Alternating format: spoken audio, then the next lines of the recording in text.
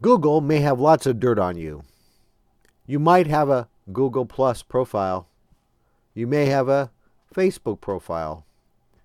You might even have a lengthy FBI dossier left over from your wayward youth. But much more important and juicy than any information contained in any of those places is the truth about you that is found in the Bible.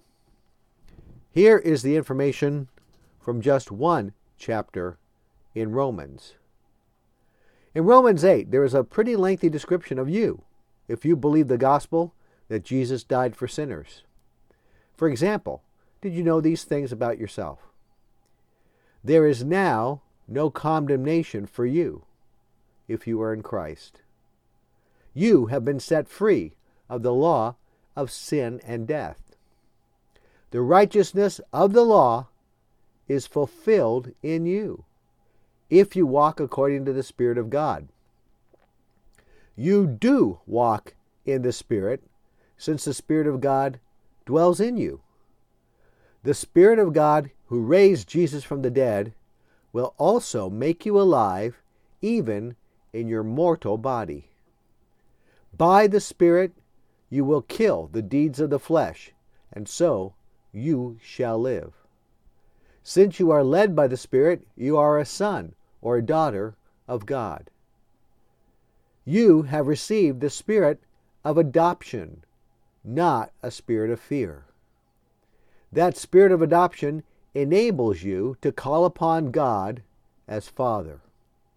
The Holy Spirit confirms that you are a child of God.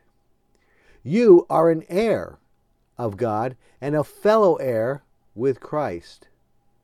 You will suffer with Christ. You will be glorified together with Christ. You possess the first fruits, that is, the beginning manifestations of the Spirit. You are saved by hope. You wait for your hope with patience. The Holy Spirit helps you in your weaknesses. The Holy Spirit of God makes intercession for you. All things are combined together for the ultimate good in you. Since you love God, you are called for or because of His purpose. God foreknew you. That is, He knew you before you even existed. God predestined you. That is, He planned all of your life. God is making you into the image of the Son of God. God called you. That is, He drew you to Himself by His power. God justified you. That is, He declared you guiltless.